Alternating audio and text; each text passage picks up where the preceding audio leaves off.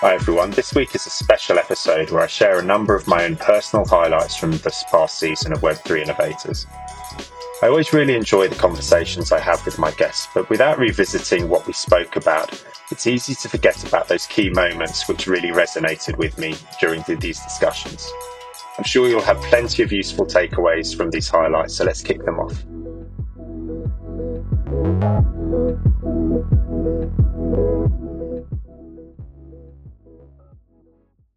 This is from my conversation with Ramias Ram, CEO of Finality. Ramias has spent years working within the wholesale financial industry, enabling him to provide some very grounded perspectives on how blockchain can be utilized there. So the question is, how do you get something with central bank credit quality if you're not a central bank, right? And the answer basically was, well, you could open up an account at a central bank and have central bank reserves put into that account. And then you could effectively keep an accounting record on blockchain of who owned the money in that central bank account, recorded. So you'd have effectively in the UK, they call it an omnibus account. In the US, they call it a joint account. In Europe, it's a technical account. But it's like you had a joint account with your wife, right? Whose money is it?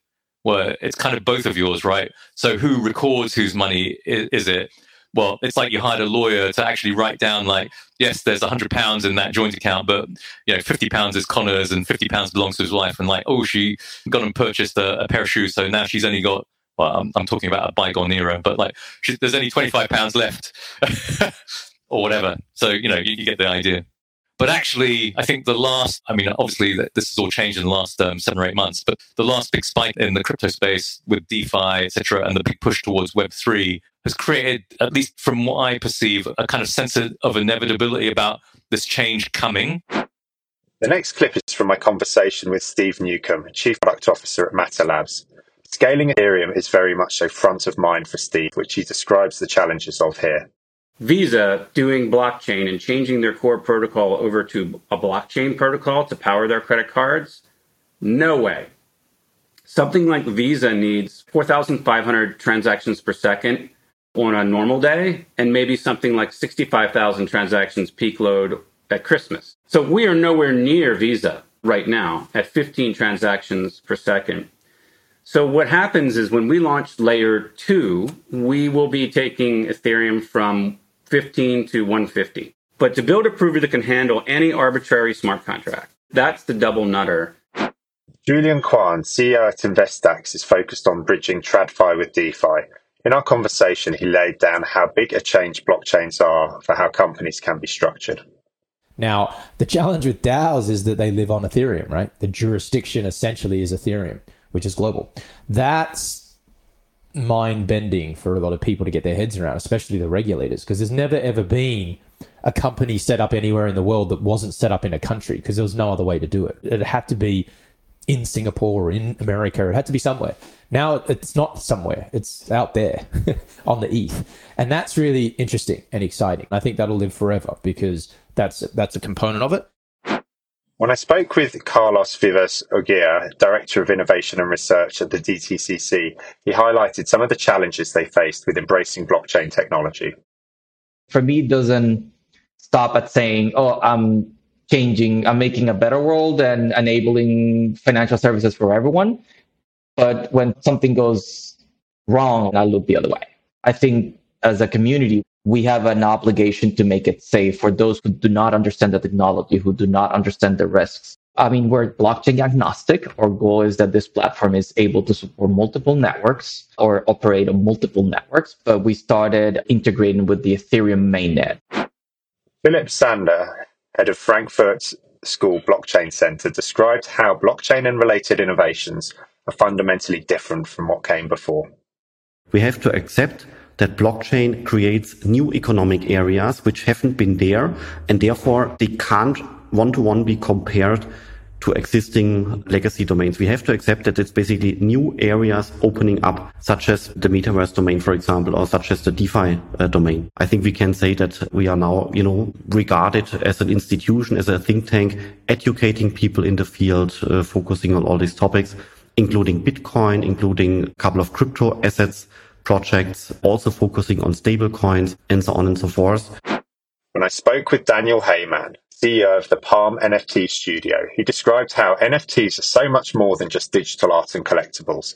They're extensions of who we are and our individuality. And that's where digital assets are heading to in the digital realm. Like, these are expressions of who we are. They are extensions of who we are. Spotify, Facebook, the entire economy of the last 10 years focused around streaming has done incredible things for access to content, but it's removed that ownership element from the relationship between creator and fan. It's that ownership element that enables the expression of identity. On taking these projects to market, it's usually legal and financial appetite and risk appetite of the organization. Tyrone Loven, head of blockchain launch and Onyx Digital Assets, has been on the ground since 2016 working on JP Morgan's blockchain initiatives. When we spoke, he described how JP Morgan has approached innovation with this technology over the years. The story is definitely not finished and there's a lot more work to do, and clearly more adoption is required. But I think that some of the reasons why we have been successful is through that experimentation. Really get beyond just PowerPoints and actually start to get your hands dirty with the technology to see how it can, really make a difference, or whether it's not actually the right tool for the job. And we've been fortunate enough to be able to grow our businesses around some of these key concepts of tokenizing assets, of moving money, of gaining insights into data. But those are not necessarily the only places where you can apply blockchain, clearly.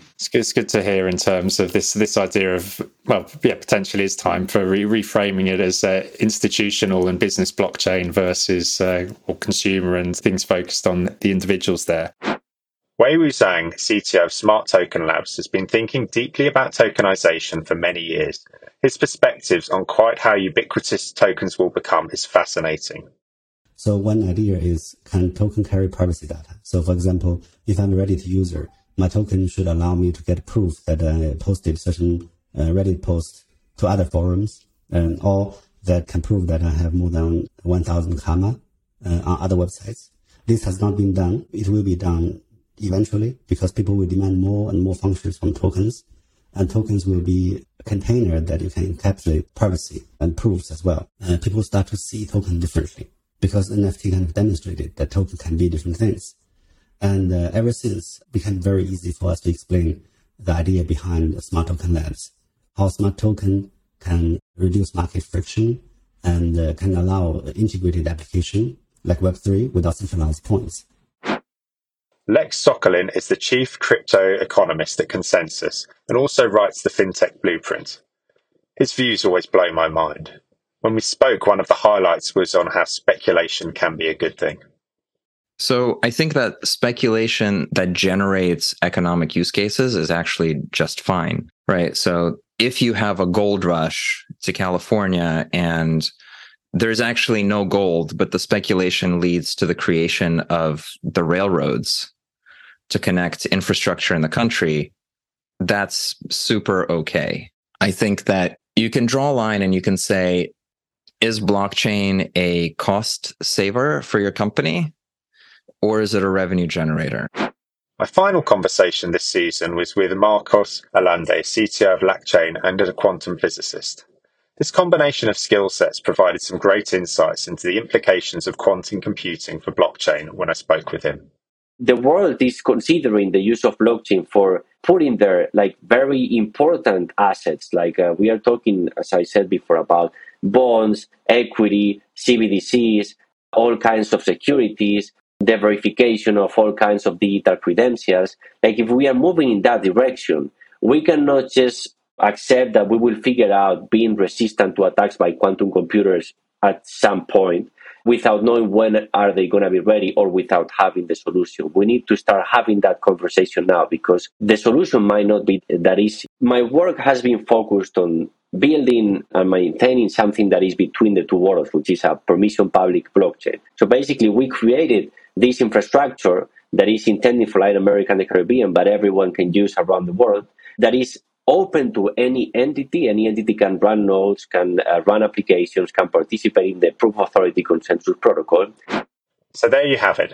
It's been great to speak with so many awesome people during this podcast, and I'm excited about our next season launching soon, which you'll be hearing more about in the coming weeks.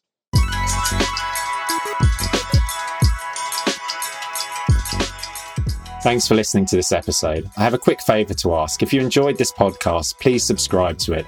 Leave a 5-star rating and review it. Even if it's just a few words, we'd love to hear from you, especially if you're listening on Apple Podcasts. Thanks. Until next time.